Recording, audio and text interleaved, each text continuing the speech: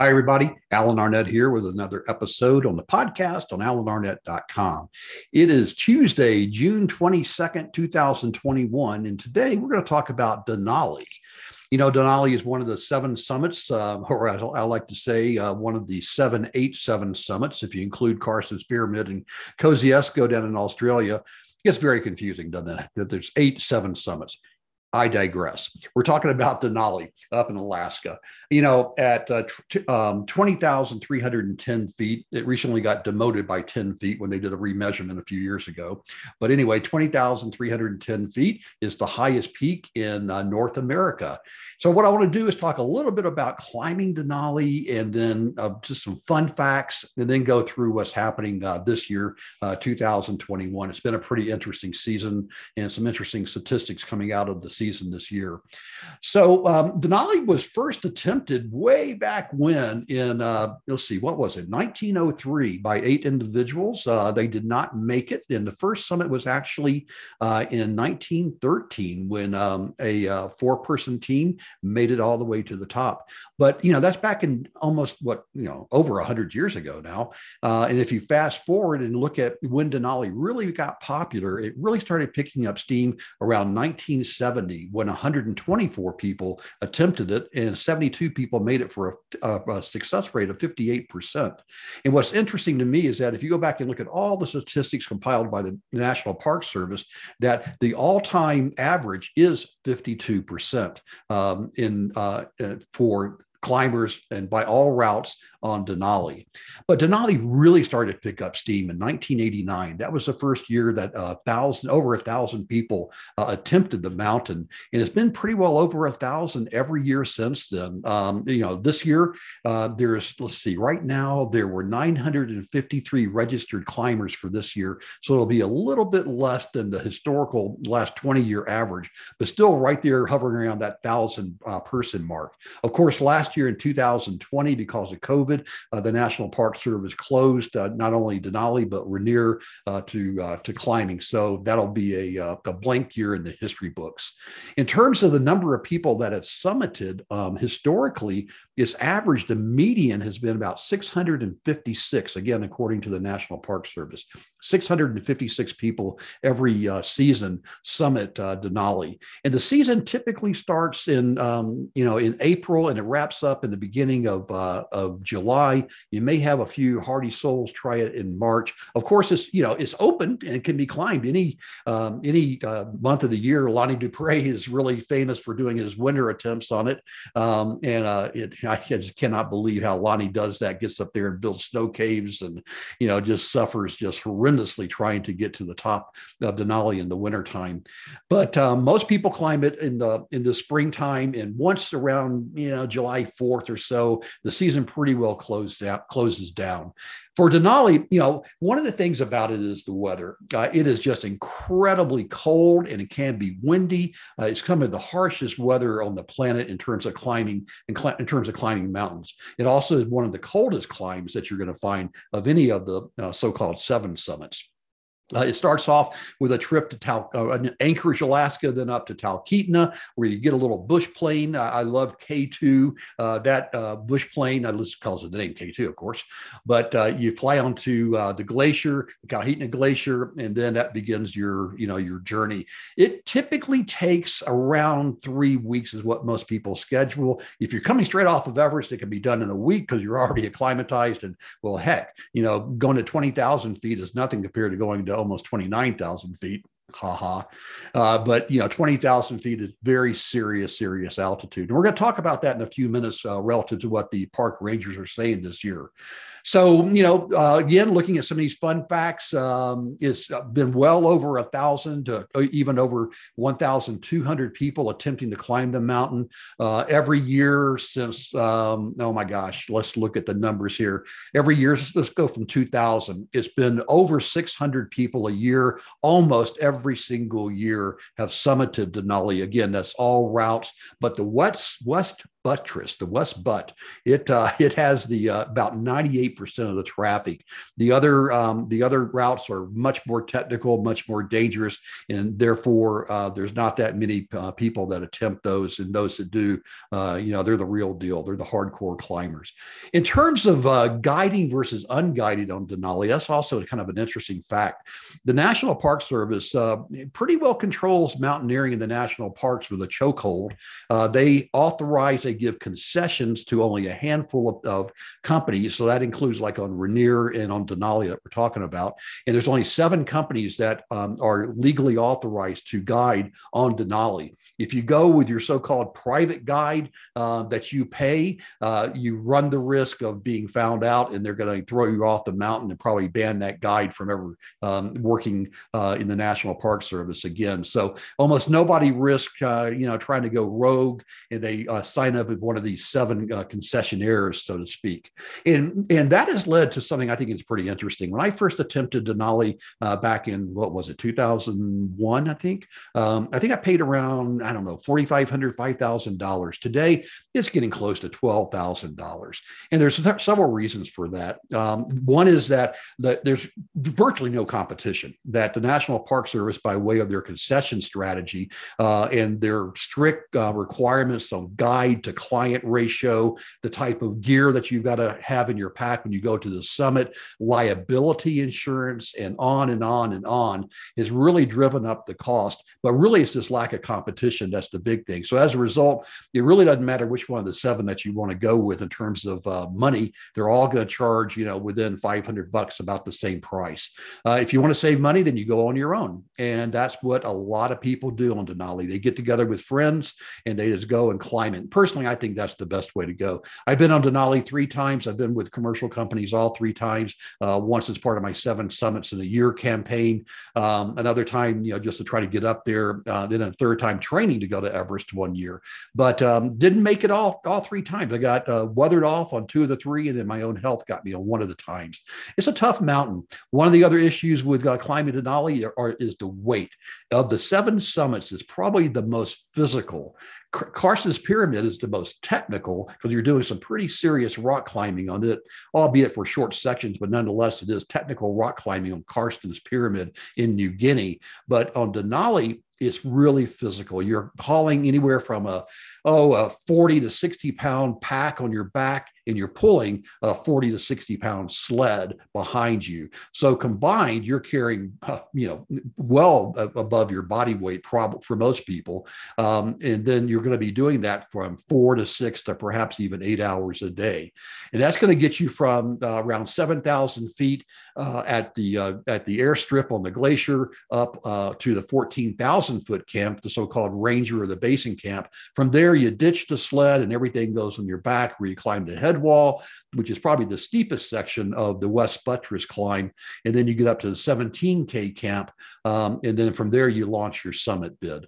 So that's the traditional path to go climb Denali. Again, it's probably of the 7 summits, it's the most physical. Therefore, I think you have to be in the best possible shape physically to climb it.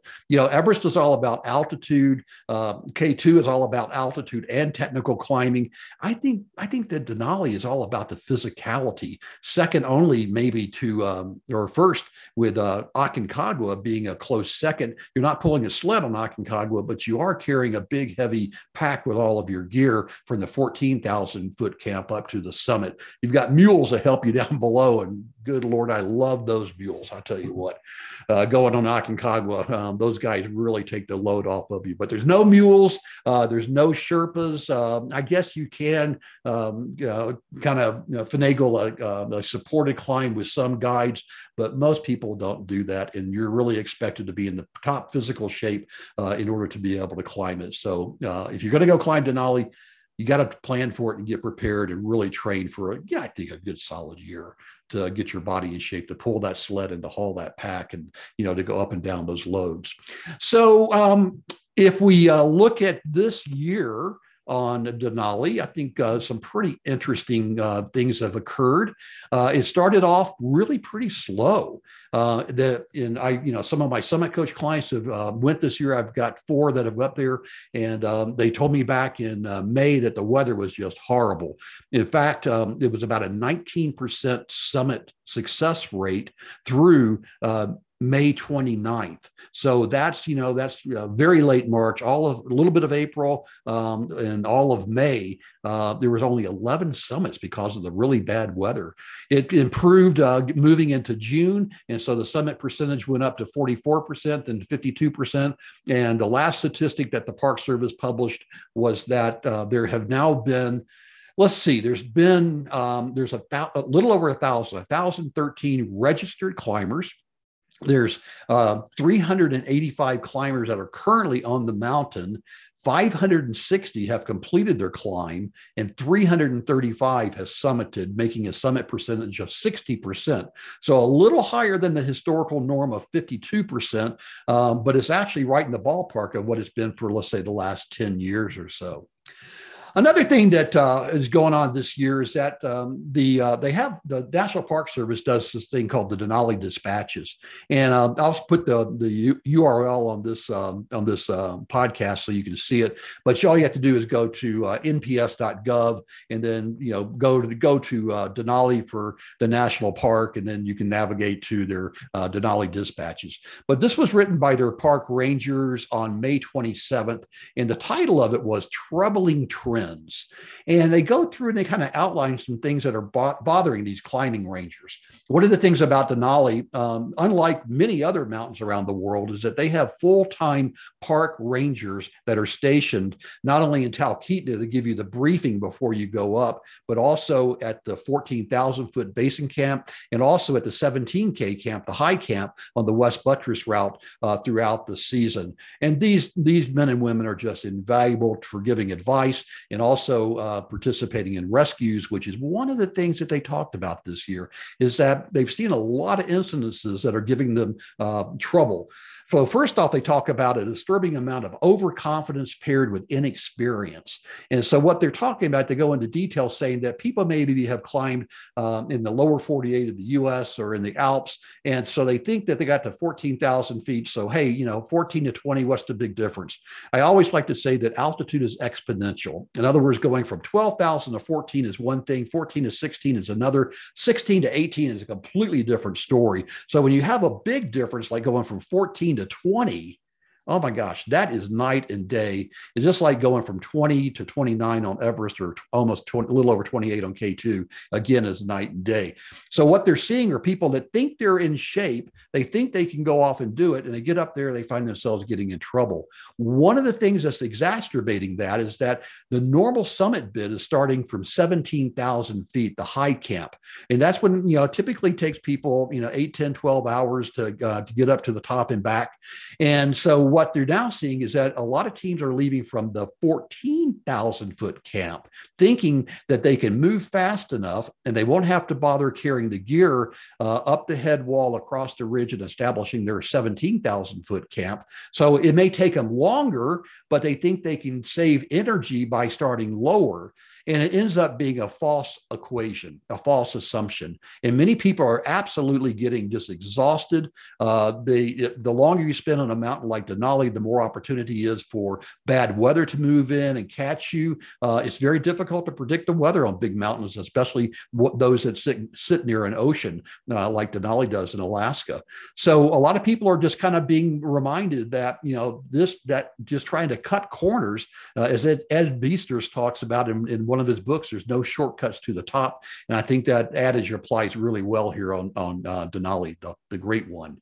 So another thing they talk about doing is that these teams, especially the unguided teams, maybe they have a team, let's say 4 or 6 friends that are together, and half of them decide that they've had it with the mountain, so they're going to go home. But 2 other members say, no, we want to stay and keep climbing. So they then form an alliance with another team.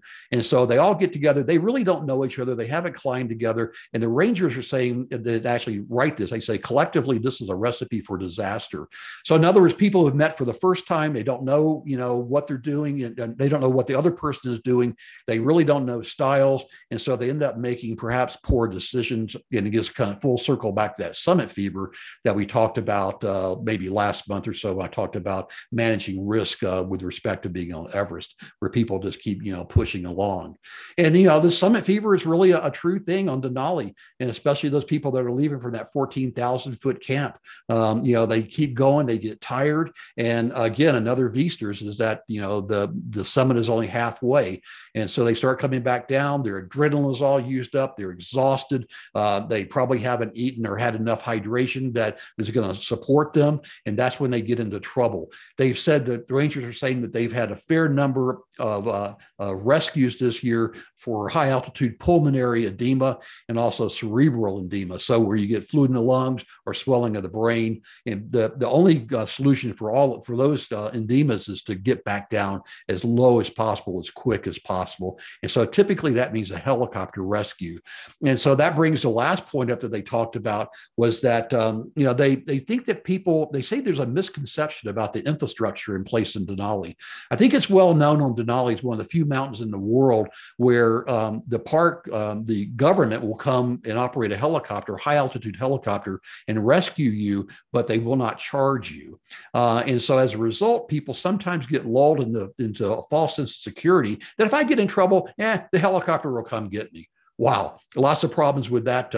With that thinking. First off, is that there's a ceiling on the helicopter that goes up to onto Denali. It certainly can't go all the way to 20,000 feet, at least not the one that the Park Service currently has. And even if it could, the winds are just so precarious that it would put the pilot and the machine at extreme risk. So typically, they will do perhaps a long line rescue above the 14,000-foot camp, maybe 1,000 feet higher, but not a whole lot.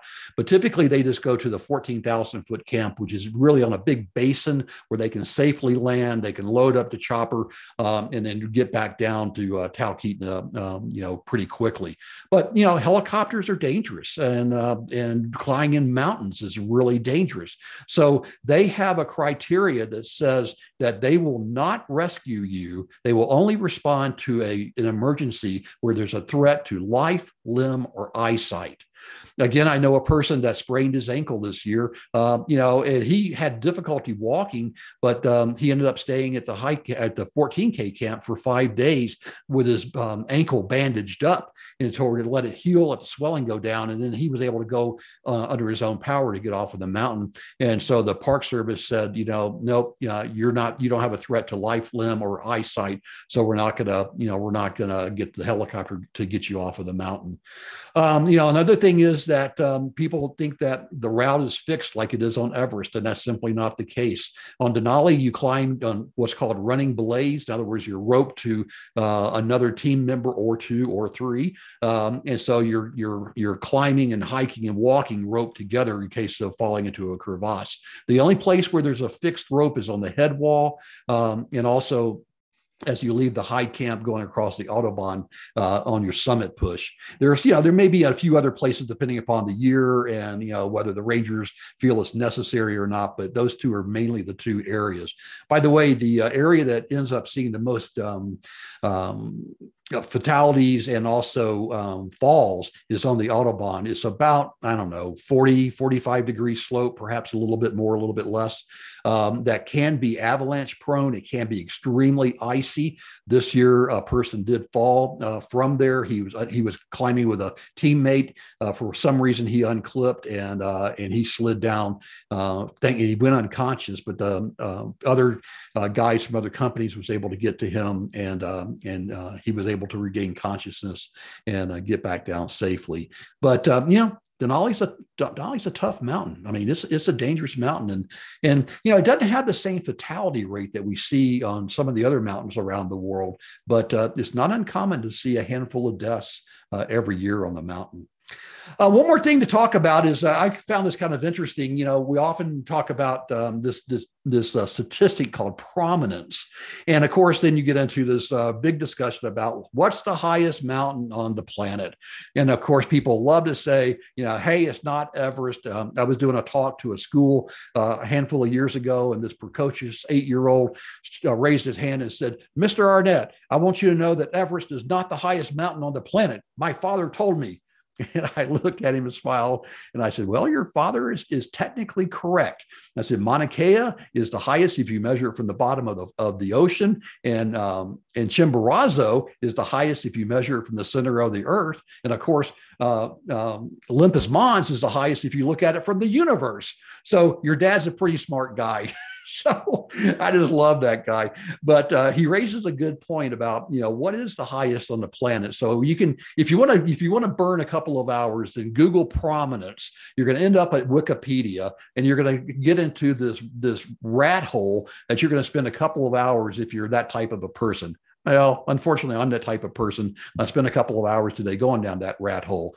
And so if you look at it, I looked at it from the point of view of where do you start climbing these mountains, not the prominence, not what's his highest neighbor, not how far it is from the center of the earth, but, from a climber perspective, how high do you actually have to climb? And so Everest, starting at base camp at around 17,500 and up to roughly 29,000, it's about 11,500 feet that you climb. Kilimanjaro is higher at 13,435. Denali is at 13,310. So in terms of actual climbing and gaining elevation, they both have Everest by a couple of thousand feet there. So, sorry about that, Big E, Peak 15. I guess you're just going to have to be happy being the highest one, not the highest one that you have to climb.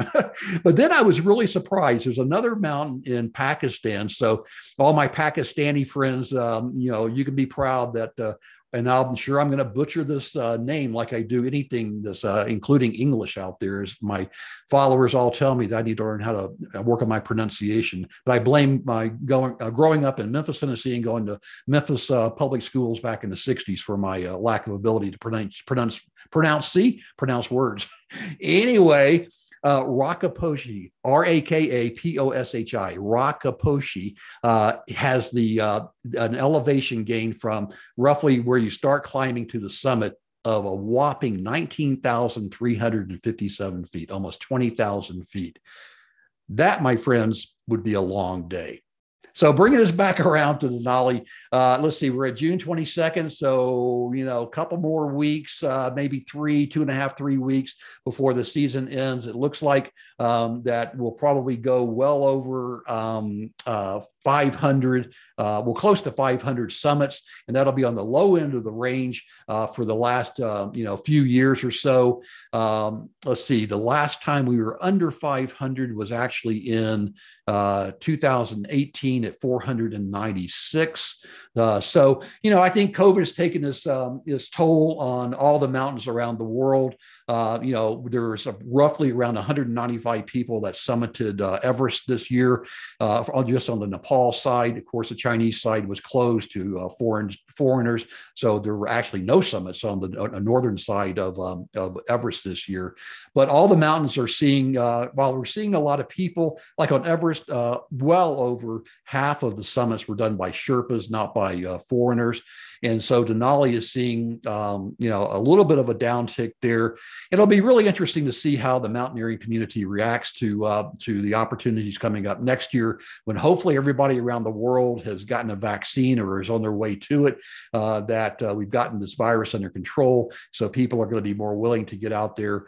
And if you're thinking about doing like a Denali next year, I just noticed that International Mountain Guides opened up their 2022 schedule, and they're taking reservations. If you're thinking about climbing Denali or Rainier in 2022, you better get on their websites right now and get your deposit in, because these things sell out really quickly these days. Like I said, this year there's over 1,000 people on all routes on Denali, and that's down about 200 people from the last 20 years.